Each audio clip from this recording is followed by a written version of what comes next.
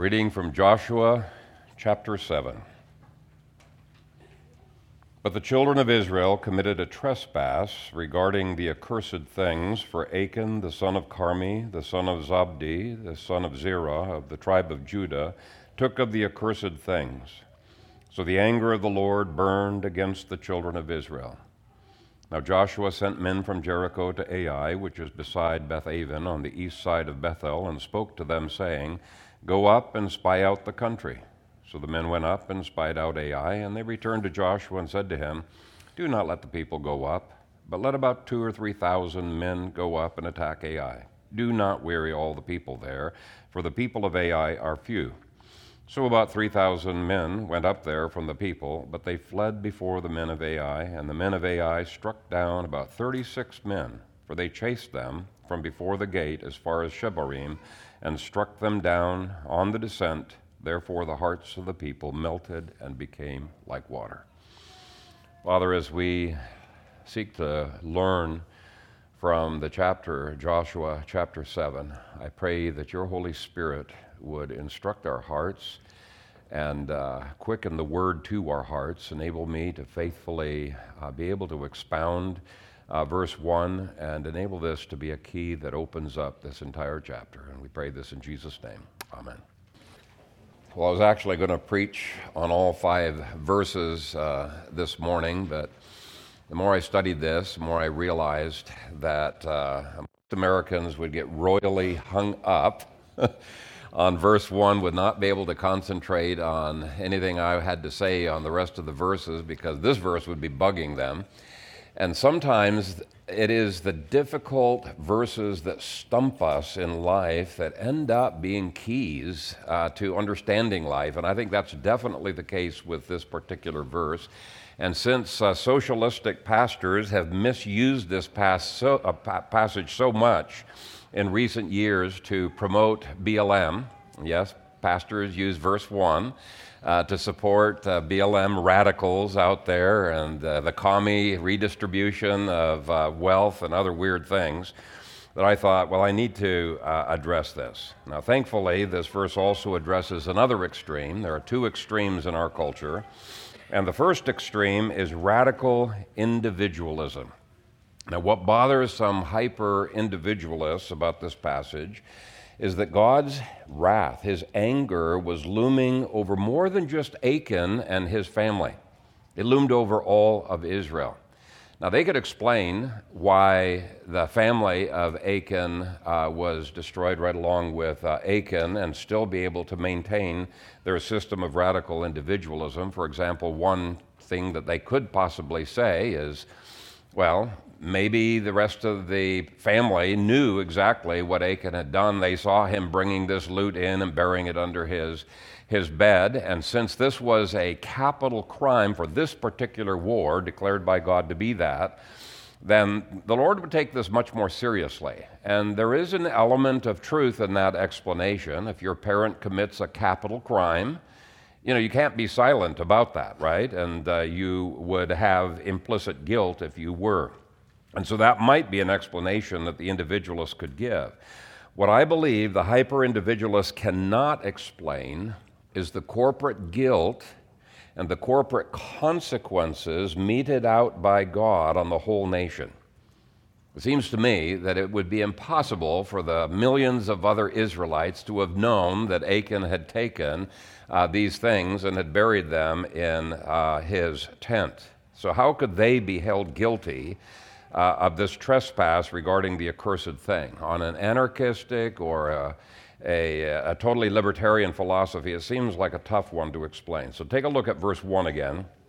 Verse 1 and the rest of the chapter documents only one man's sin, and yet verse 1 starts by saying, the children, plural, of Israel committed a trespass regarding the accursed things. And then it ends by saying, the anger of the Lord burned against the children of Israel. Now, certainly the millions of other individuals had their own sins to answer for, and we'll actually look at some of those sins next week. And so there's a sense in which anything that happened to them is a justice from God's perspective, but that's not what this verse is talking about, not at all. This verse is talking about them being accountable for the specific sin of taking the accursed things, something that only Achan did. In verse 5, we discover that while Achan didn't die in the battle against Ai, 36 other soldiers did. And it just doesn't seem fair to Western individualists that so many people should suffer for one man's sin. And verse 1 only gives one man's sin as the reason for God's anger. So I'm trying to tease apart why two unbiblical extremes are contradicted by this passage. So that's the first extreme, hyper-individualism. What troubles the collectivists on the opposite side of the spectrum, at least if they pay very much attention to this passage at all, is the amount of individual accountability found in this chapter. On their system, the individual is lost in the collectivist crowd, totally lost. They don't mind corporate guilt so long as the individual is not held liable. They would rather redistribute the liability through everybody's taxes, right? So even though people like Tim Keller use this passage to justify their socialistic views, it actually doesn't completely fit their paradigm, and I'm going to try to tease apart why they are not totally handling this passage properly. They do get the corporate guilt part right. But notice first that this verse speaks of children plural, not Israel as some nebulous unit. Now, yes, verse 10 is going to mention the corporate guilt of Israel, and covenantalism can take that into account. But even that verse immediately uses the plural they to describe Israel and makes it clear this corporate unit does not have a will to sin. Only individuals can sin. Okay, not corporate units. Nor was it society that paid the restitution as the collectivists desire. No.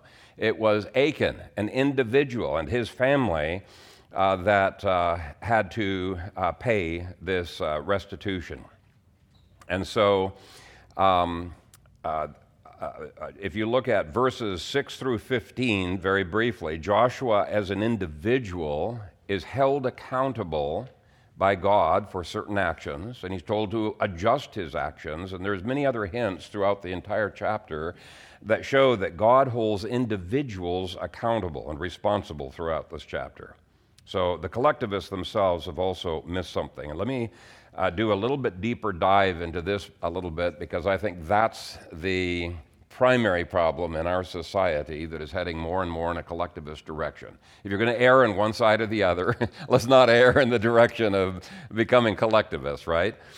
Socialists love to demonize what they see as societal sins, or because they love to use the word systemic, they demonize systemic unfairness, whatever that is, and systemic racism and other systemic societal sins, and rarely are they willing to look for solutions for the individual's guilt.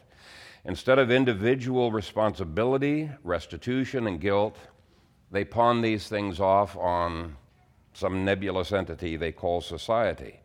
But this chapter will show there is no such thing as a corporate unit that can sin. It's always individuals that sin. Even imputed sins. You know the imputed sin of Adam? God still holds individuals accountable for that sin.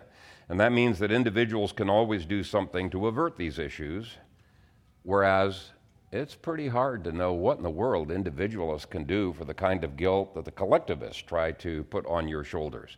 The way people speak of America's guilt of the slavery of the past and the racism of the past, you could never get past that guilt, even if your ancestors only immigrated to America 50 years ago. If you're white, that makes you guilty in their eyes. And because you cannot get rid of your whiteness, you can never get rid of your guilt, right? According to Scripture, you don't need to be paralyzed by some nebulous guilt that can never be dealt with because you're supposedly part of some systemic cultural sins. That ends up freezing people into inactivity and actually being manipulated by the experts. And by the way, that's what they want. They're not interested in guilt. They're interested in power. Just like global warming advocates. They're not interested in global warming. They're interested in power. It's just a tool for them. They're flying around. If they were really interested in not polluting the world, they wouldn't be flying around in their private jets, right? It's a kind of hypocrisy. But let's get back to us.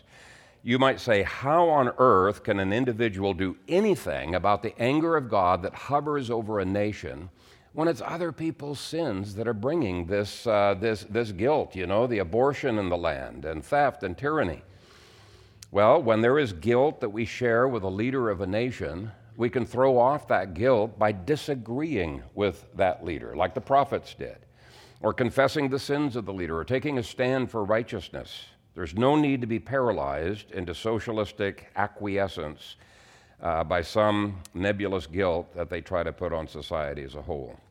Now, having said that, I will admit that it is hard to maintain this balance that the Scripture has unless you fully embrace covenant theology. That's the missing key to understanding this. So I probably should have titled the sermon Covenantalism versus Individualism and Collectivism. But let's look at each word in the text, and then I want to give the covenantal background that helps to explain it. And hopefully, once you understand this verse, it's going to be a key to understanding the whole chapter. Everything else will open up. Now, one interpreter made a big deal over the first word, but, at the beginning of verse 1, and emphasized the contrast between chapter 6 and chapter 7. And it's true, there's a striking contrast. The problem is the first word in the Hebrew is not a contrastive. It is a word that is usually translated as and or also, okay? This chapter is building off of the covenant blessings and curses that were at the end of chapter 6. The idea is that God's covenant, which guaranteed the victory in chapter 6, is also a covenant that guaranteed this defeat in chapter 7. Okay, it's the exact same covenantal issues that are involved in each of these chapters. We like the fact that one man's faithfulness to God in chapter 6 brought about huge covenantal blessings to everybody. We say, yay, we love that. And we're not so keen about the fact that one man's sin brings this covenantal or corporate defeat in chapter 7. But it is the same covenantal principles operative in both chapters. We can't rejoice at the corporate victory in chapter 6 and then consistently reject the corporate defeat in chapter 7. It's the covenant that makes both operative, not some other secular idea. And so the first word actually connects us to the covenant curses and blessings of chapter 6 by showing the flip side of the coin. So in that sense, yes, you could translate it as but. It's an interpretive translation, but it's still the same covenant. Now the next phrase in verse 1 makes an accusation against more than just Achan. It says, but the children of Israel. Now some versions leave out the children of, or more literally, the sons of, and they just have Israel sinned. Yet it literally says sons of Israel, and it's emphasizing sons because it's the males primarily who were responsible for resisting Joshua's bad ideas and the bad ideas of the other leaders in this chapter. When and it implies that they could have resisted. When we get to verses 2 through 5, we'll see that the soldiers should not have accepted a task that God had not authorized. And I probably need to pause and give you a little bit of civics instruction background for you to even understand what I'm talking about here. One of the most fundamental principles of civics. You do not understand biblical civics at all unless you firmly embrace the principle called the regulative principle of government. The church is bound by this as well. The regulative principle of worship is quite different than the freedom principle. Individual and family were made before the fall, and they could do anything that God has not specifically prohibited, right? That's the freedom principle. Then after the fall, God took some liberties from family and individual and gave it to either state or church. And so God said to the state and to the church, you may not do anything that I have not explicitly authorized. This is the regulative principle. They cannot do anything that's not explicitly given to them in the Scripture. Okay, here's the point. Whereas defensive warfare was authorized in the law, offensive warfare was absolutely prohibited in the law unless God, by special revelation, gave them permission to do so, which was the harem principle that we looked at earlier, where God's already judged Canaan in his courtroom, and he says, I'm going to use you as an instrument, but this is by special revelation to destroy everybody that's there. This was not common, normal warfare that they were involved in. It was a special case. Without God's direction, they could not engage in offensive warfare. It was unlawful. Well, we'll see next week that there is absolutely zero evidence that Joshua or anyone else prayed or asked God's guidance to go after Ai. And and commentators point out, God rebukes them for this. Since the regulative principle of government means that the state cannot do anything not directly authorized by God, the militias had the right to bow out. Satan, we're not going to be doing this. They were authorized by Scripture to decide to join or to not join a cause, depending on the justness of that cause. And other leaders could have spoken up as well. So really, that's a biblical presupposition that makes a big difference in how you interpret chapter 7. We've got to understand biblical civics, or we're very easily going to be swept into modern so-called solutions to the problems of civics in our modern culture. Now, let me illustrate how this issue of resistance to an ungodly mandate can work, with you just using a modern senator. When Senator Massey, praise God, it's not just, in the olden days we had a Dr. No. We've got a Dr. No now. When he votes no against a bill, an ungodly bill, he as an individual and by association, his state of Kentucky is no longer held accountable by God for the guilt that God imputes to that wretched bill. Why? Because he resisted. And he resisted on behalf of Kentucky. There is always a way for an individual to deal with guilt in God's economy. But conversely, let me use a different illustration. Think of Nebraska senators, Christian senators, who feel that it is hopeless to do away with abortion, so they don't try. In fact, they approve of abortion up to a certain week, which means, right, that's what the heartbeat is exactly doing. When they do that, they've endorsed abortion up to a certain week. By failing to take a strong stand against it, they are covenantally guilty for all of those abortions that will now happen up through week 7 and 8. And that is true even though they are personally opposed to abortion. It's exactly parallel to what most of these families were failing to do. To avoid covenantal guilt, a magistrate needs to oppose a practice that God commands him to oppose. It doesn't matter whether he thinks it's achievable or not. You need to personally take a stand against it in order to avoid that covenantal guilt. Now let's return to an issue we talked about earlier. The way many Christians interpret corporate guilt, every white citizen in America is told that he or she is guilty of the evils done against blacks in early America until restitution is made. Well, I'm sorry, that's not the way God's covenantal guilt works today. It does not separate people out as blacks, whites, Asians, Hispanics. If there is covenantal guilt, that guilt rests upon everyone in the society, including the blacks in that society, unless the individuals or the churches or counties or states have resisted that evil. You get the point? There's got to be resistance in some way. But the result of the collectivist guilt is that everyone suffers because everyone has to pay taxes for this supposed restitution. And no one is told how much restitution needs to be made to the blacks who are alive today, or even whether those blacks descended from slaves in the past, right? And thus it's an excuse for endless redistribution of wealth, something that God clearly calls theft. And it is theft on a grand scale, and yet how many pastors justify that theft based on this verse? I think you get the drift. In the battle mentioned in verses 2 and following, God only held the sons of Israel accountable, at least the ones that went to battle. The ones that didn't go to battle didn't die. And so let's take seriously the plural in this phrase, the sons of Israel.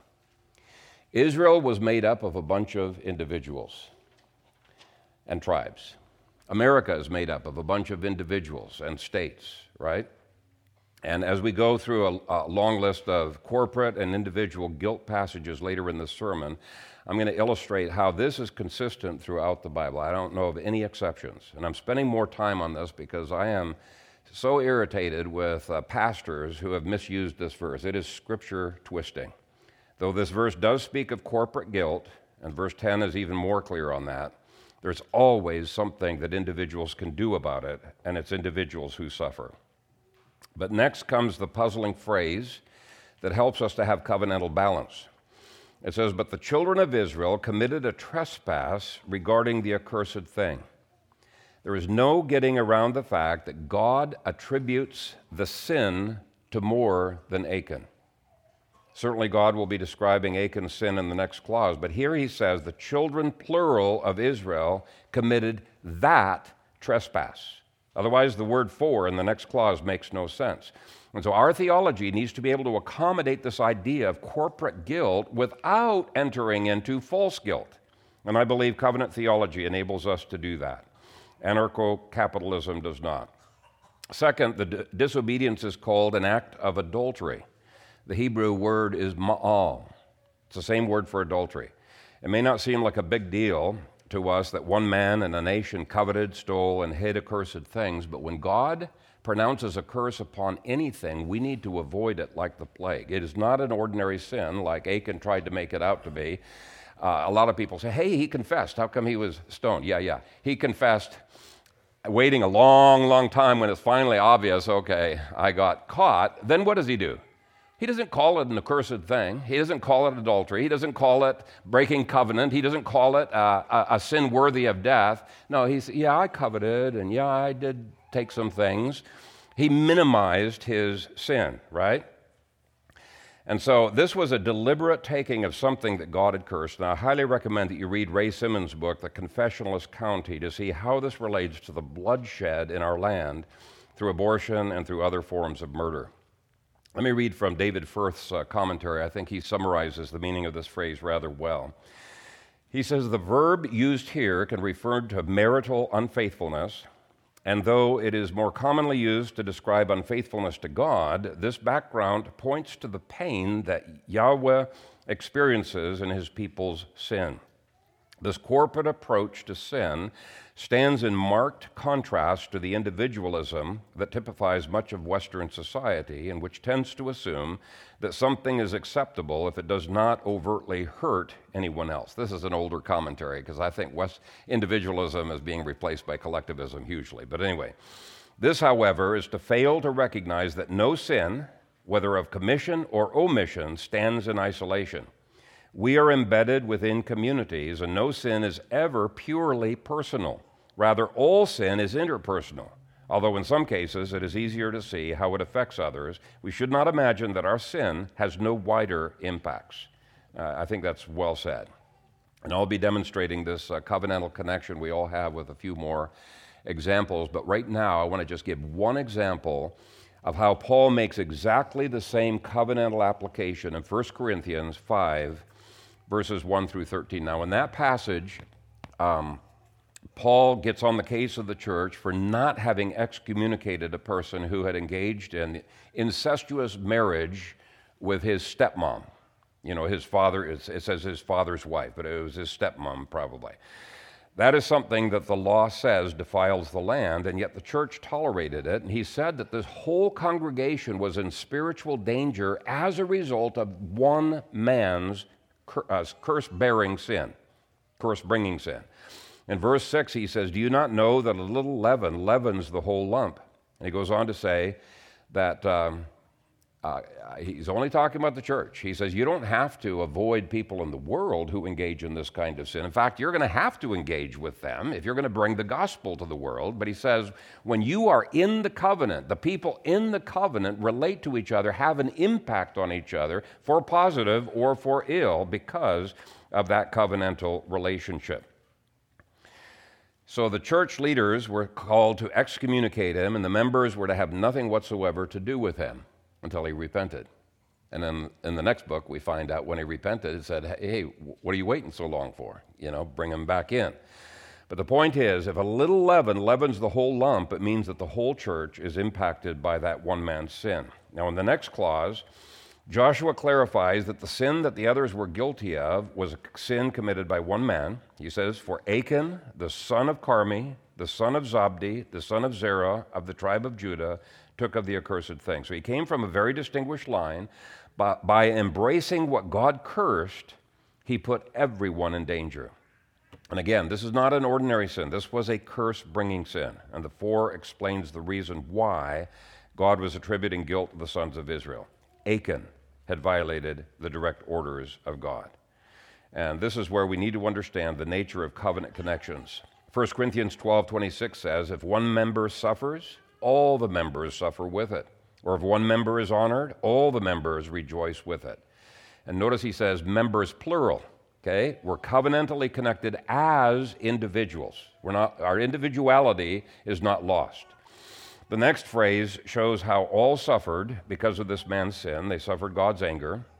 So the anger of the Lord burned against the children of Israel. And as the next verses outline, that anger resulted in defeat on a super easy battle and the loss of life. Ai looked like such an easy target that everybody was blindsided by this. What in the world happened? But here's the point. If God is not for us, anything can be against us, even little things like Ai. But if God is for us, nothing can be against us. And that's the reason why it's so important to get rid of serious sin from our midst. But one misapplication that Tim Keller and many other people make from this passage is to say that because there is corporate involvement in sin, that society must pay restitution. Now, Tim's not as bad as some pastors that I've read, but he still comes to the wrong conclusion. Sure, everybody in the nation has a potential of suffering from the sins of others, but citizens should call the individuals to account, and if that is not possible, then the leaders can confess the sins of the past, put them under the blood of Christ, and that ends it. There's no need for generation after generation to endlessly pay restitution to classes of people for the sins of the past. That leads to socialism and racism. And because this is such a misunderstood concept, I want to illustrate by giving sample verses of how this corporate principle works out on every level of society and show how individuals still make a difference. I think that's true covenantalism. And the most obvious example, first one given in your outlines, of our being guilty of one person's sin is the imputation of Adam's sin to not only Eve, who was in covenant with him. It's not just physical descendants, but it's also all of his descendants who were in covenant with him, even though Paul says they didn't sin in exactly the same way that Adam did. Still covenantally, he says they're guilty of Adam's sin. Now, in your outlines, I have given a picture of probably the best book that I have ever read on this doctrine of the imputation of Adam's sin to humanity. It was written by John Murray. I highly recommend it. Or you could just read same ideas from his Romans commentary. Very good. But I just want to introduce you to the concept. Let me read Romans 5:12 through 19. Therefore, just as through one man sin entered the world, and death through sin, and thus death spread to all men because all sinned, and in a moment he'll be saying when they sinned the moment Adam sinned. For until the law, sin was in the world, but sin is not imputed when there is no law. Nevertheless, death reigned from Adam to Moses, even over those who had not sinned, according to the likeness of the transgression of Adam, who was a type of him who was to come. But the free gift is not like the offense, for if by the one man's offense many died, much more the grace of God and the gift by the grace of the one man Jesus Christ abounded to many. And the gift is not like that which came through the one who sinned, for the judgment which came from one offense resulted in condemnation, but the free gift which came from many offenses resulted in justification. For if by the one man's offense death reigned through the one, much more those who receive abundance of grace and of the gift of righteousness will reign in life through the one Jesus Christ. Therefore, as through one man's offense death came to all men, resulting in condemnation, even so, through one man's righteous act, the free gift came to all men, resulting in justification of life. For as by one man's disobedience, many were made sinners, so also by one man's obedience, many will be made righteous. Now, by reading all of that, I jumped ahead to the positive example way later in your outline of Christ, right? Because Adam and Christ are parallel in the Scripture. Just as Adam's sin was imputed to all who were in covenant with him, Christ's righteousness is imputed, treated as if we had done that righteousness, to all who are in covenant with him. And just as God's wrath was poured out on all who were in Adam, Christ's righteousness, his grace, his blessing is poured out upon all who are in Christ. There is a covenantal corporate nature that makes us all guilty of Adam's sin. You cannot ignore the corporate nature of blessings and curses. Now, how does the individual play into this? Well, as each individual rejects his identity in Adam, and by faith receives his identity in Christ, he loses the condemnation and he receives the blessing. This is what is so disastrously wrong with the people, including some Reformed people in the Revoice movement, who still cling on to their old identity in the LGBTQ plus movement. They call themselves gay Christians or trans Christians. No.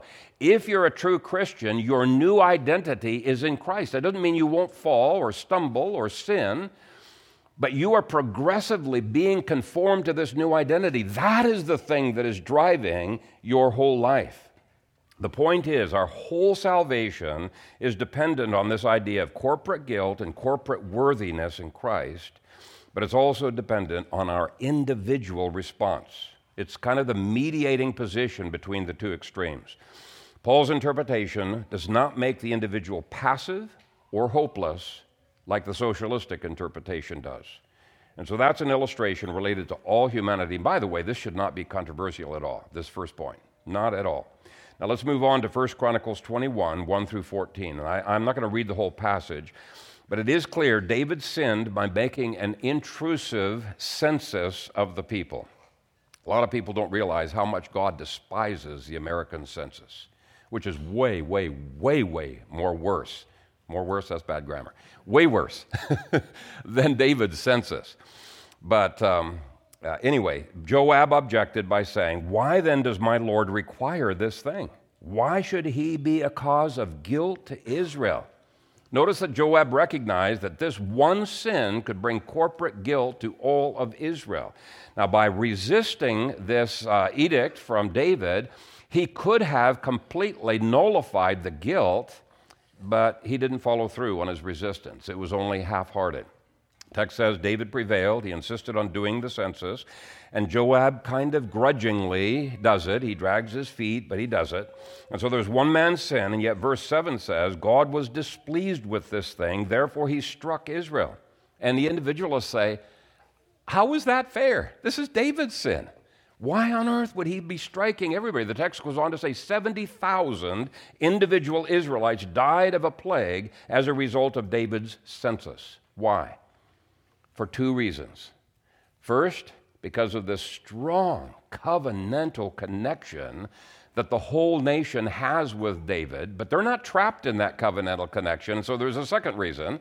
Second reason is because they did not resist the census. Anyway, David sacrifices to the Lord, and the sacrifice stems the plague. But the point is, because of the covenantal way the people in the nation are connected, there's a corporate guilt and corporate consequences. Now, by the way, when I preached on this during the Life of David series, I pointed out that there were those who did resist the census. They didn't cooperate with the census. Those who did were under God's wrath, and those who did not cooperate were spared God's judgment and wrath. Okay, that's why we can never ignore the sins of our nation. We must open our mouth, as Jared Ridge preached last week, and resist them. And so it's no surprise to find down through history that clergy and political leaders would come together and they would confess the sins of their city or of their state or of their nation. They did it because they didn't want to be part of God's wrath, covenantal wrath. Daniel 9 is one such example. Though Daniel did not personally commit the sins that he confesses the sins of his father on behalf of his nation. That's legitimate. And I'll just read a few sample verses, but notice the we all the way through. I'm going to start with verse 4. And I prayed to the Lord my God and made confession and said, O Lord, great and awesome God, who keeps his covenant and mercy with those who love him and with those who keep his commandments, we have sinned and committed iniquity and have done wickedly and rebelled, even by departing from your precepts and your judgments. Neither have we heeded your servants, the prophets, who spoke in your name to our kings and our princes, to our fathers and all the people of the land. O Lord, righteousness belongs to you, but to us shame of face, as it is this day. To the men of Judah, to the inhabitants of Jerusalem and all Israel, those near and those far off, in all the countries to which you have driven them, because of the unfaithfulness which they have committed against you. O Lord, to us belongs shame of faiths, to our kings, our princes, and our fathers, because we have sinned against you. To the Lord our God belong mercy and forgiveness, though we have rebelled against him. We have not obeyed the voice of the Lord our God to walk in his laws, which he set before us by his servants the prophets. Yes, all Israel has transgressed your law and has departed so as not to obey your voice. Therefore the curse and the oath written in the law of Moses, the servant of God, has been poured out on us because we have sinned against him. And he has confirmed his words, which he spoke against us and against our judges who judged us, by bringing upon us a great disaster. For under the whole heaven such has never been done as what was been done to Jerusalem. And he continues on. It's quite a long prayer. He continues on in the same vein. But it's clear there is corporate guilt. Yet, he as an individual could still make a huge difference in that country. And certainly he made a difference for himself. God's blessing rested upon him, on Daniel. And that's why we believe it's so important for us to oppose the evils in our society and to confess the sins of our nation. Resistance to evil, confessing those evils, shields us, but it also helps to turn around the nation. Why? Because of that covenantal connection. We'll see in a bit that God blesses and he honors individual actions. Again, because of that covenantal connection. If all of the county leaders, both civic and clergy, would get together and we would confess, just do what Daniel did here for our county, I think untold blessings would start pouring into this county in a powerful way. And again, Ray's book documents that rather well. But in this case, Daniel starts the process of the restoration of the nation as a whole by confessing the sins of the nation as if they were his own. And we'll give you the opportunity to do that by singing the final hymn. It's one way we can start applying the sermon. Well, we need to hurry on. What about the land? Law of God says, blood defiles the land and brings God's curse. It's an inescapable part of the covenant. Again, Ray Simmons' book, The Confessional County, documents that. Numbers 35:33 says, So you shall not pollute the land where you are, for blood defiles the land, and no atonement can be made for the land, for the blood that is shed on it, except by the blood of him who shed it. Now, the Old Testament ends with exactly the same curse in the book of Malachi. Malachi chapter 3 begins by listing out some of the capital crimes that would be committed in the time of Christ, and then it says, but because of these capital crimes that have defiled the land, I'm going to send my prophet. He's going to send John the Baptist to turn the hearts of the fathers to the children, children to the fathers, to repent. Why? Very last verse of the Old Testament, lest I come and strike the earth with a curse. Well, John the Baptist was successful in averting God's curse for 40 years. That's something. That is something. Today, abortion defiles the land, and we can't take a who cares attitude toward abortion thinking, hey, it's impossible for individuals to make a difference. No. Individual resistance at least protects the individuals from the corporate guilt. That's the way covenantalism works. That's the way it works. That's not the way socialistic collectivism works. Collectivism leaves it up to George to do something. They hope some George is going to do something. No, that's irresponsibility. That's not covenantalism, right? In Mark 6:5, we see that the unbelief in a town made it difficult for Jesus to do miracles there. That was a case of corporate unbelief. It had an impact upon the entire community. I've already dealt with the 1 Corinthians 5 passage where a little leaven of sin tolerated within the church defiles the whole church. Revelation 2 has actually several verses where God holds things against an entire church. Why? Because they tolerated gross evil in their midst. Now, the leaders hadn't committed that evil. They themselves were, okay, but because they didn't deal with the evil, God held them accountable, and there was disastrous consequences for the whole church. Like it or not, that's the way God's covenant works. And I've been going from the whole of humanity all the way down to localism to show there are no exceptions to this principle. Christ indicates that his curse could have been removed from those churches if they would have disciplined the offending member. Revelation 18 tells people to leave an apostate church of that time, that was the Jewish synagogue system, because if they didn't, they'd be held guilty for that denomination's sins. It says, "Come out of her, my people, lest you share in her sins, lest you receive of her plagues." I was very glad to see that 1,831 Methodist churches left the Methodist denomination in just the last few weeks. They were so fed up with the denomination, not just tolerating, but endorsing, embracing what God considers to be capital crimes, that they said, we don't want to be under God's judgment, so they left the denomination. That's exactly what this is calling for. Now, sadly, they left way too late. They've embraced a whole bunch of other corruptions as well, but at least they've taken a good stand against the capital crimes. Now, what about a household?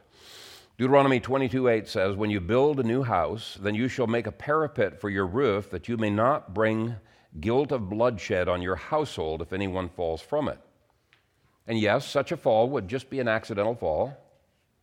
But because of the dad's failure to take precautions to prevent such an accident, when it is easy to take such precautions, then it's not just the dad who has guilt. It says that you may not bring guilt of bloodshed on your household if anyone falls from it. There is a covenantal guilt that the whole household shares. And of course, we'll see later that Joshua 7:25 through 26 has the whole family being stoned because of Achan's sin. It may not seem fair to Western minds, but it's God's covenantal way of doing things. And again, on each one of those examples, an individual can protect himself or protect herself from guilt by personally resisting. Passivity is not enough. To avoid corporate guilt, we must individually do something. Pray against the evil, confess the evil. In some way, we've got to be resisting it. Now, of course, the second group of passages in your outline shows that this covenantal connection brings blessings as well. Okay, let's end on a happy note. There's a lot of blessings that an individual can bring to the various corporate units, and I think is a great way to end. Romans 5 shows that we benefit from Christ's active and passive obedience. So we're starting again on the grand, huge scale. 1 Corinthians 15:22 shows that the blessings go even into eternity. For as in Adam, all die, even so in Christ, all shall be made alive. So one person making this huge difference. And then look at the positive impact that one righteous person can have upon a nation. In Genesis 18, Abraham is told that God's going to destroy Sodom and Gomorrah, and his nephew Lot lives there. He doesn't want Lot being destroyed, and so he goes into intercession mode, and he says, "Oh Lord, are you sure you want to destroy this city?" And he pleads with him. He's really hoping that his nephew Lot has been engaged in evangelism and that there's more righteous people there. Well, it turns out there really are not. Only Lot, and he's messed up and compromised. But beginning to read at Genesis 18, verse 23. "And Abraham came near and said, 'Would you also destroy the righteous with the wicked? Suppose there were 50 righteous within the city. Would you also destroy the place and not spare it for the 50 righteous that were in it? Far be it from you to do such a thing as this, to slay the righteous with the wicked, so that the righteous should be as the wicked. Far be it from you. Shall not the judge of all the earth do right?' So the Lord said, 'If I find in Sodom 50 righteous within the city, then I will spare all the place for their sakes.'" And then worrying, well, maybe there's not 50 righteous there, he starts bargaining with God down to 45, 40, 30, 20, and then 10. But anyway, I won't get into the rest of the story, but it illustrates the potential power that one man can have through his prayers in making a difference on a city. And it also illustrates the power that some righteous people can have if they will open their mouths and make a difference. Now, sadly, Lot did not. He made zero difference in that culture. 2 Peter 2:8 says that Lot was vexed in his spirit every day. It shows that he was a believer. Yeah, big deal. But that's about it. He kept his mouth shut and therefore had no godly impact. It's not enough to be bothered by the crimes that go on in our nation, okay? The tyranny, the abortion. It's not enough to be bothered. There must be active resistance. Now, I've already read scripture that shows that murder brings defilement to a land and brings God's curse. What if you can't find the murderer? You know, what if he can't be executed? What if he's already dead and can't be executed? Or what if, the murder has happened 150 years ago? It's your great-grandparents' fault. Well, Deuteronomy 21, 1 through 9, has the leaders, both civic and church, confess the guilt that the land has of the murder, to offer a sacrifice, which in modern terms would be pleading the blood of Christ, and to ask God to cleanse the land. So individuals can take actions to deal with the corporate sin. What about a town?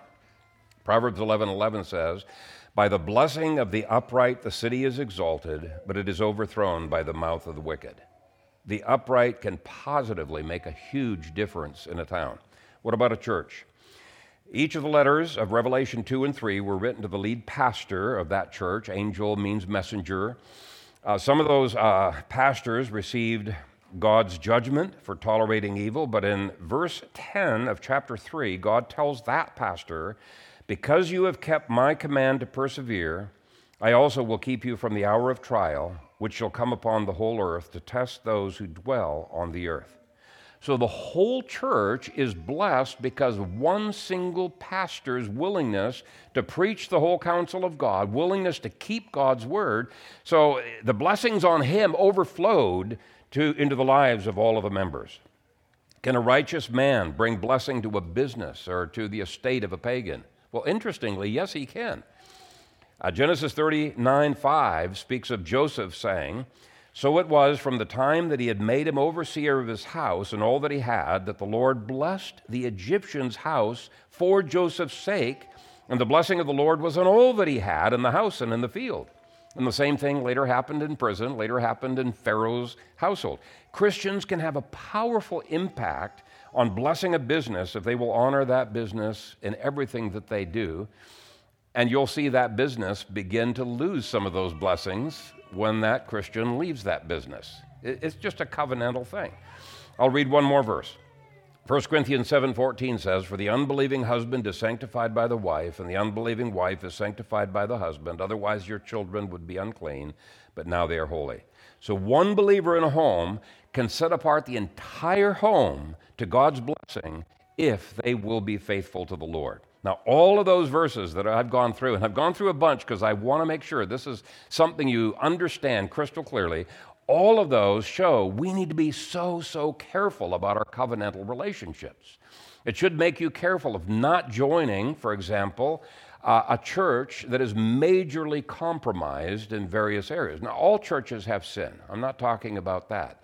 But I'm talking about churches that have curse-bringing sins, or even if they don't have that in their church, they're utterly unwilling to speak against the curse-bringing sins, like abortion and other things like that. I would never join a church that absolutely refused to preach against abortion or the other evils of our society for fear that they're going to receive persecution.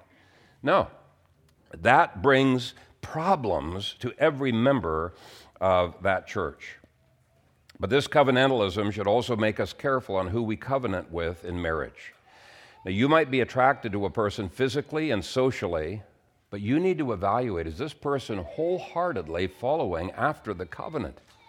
It's the covenant that should dictate who we marry, not attraction, okay? There's covenantal guilt and blessing that we all need to take into account. But praise the Lord, it's not a collectivist guilt that individuals could do nothing about.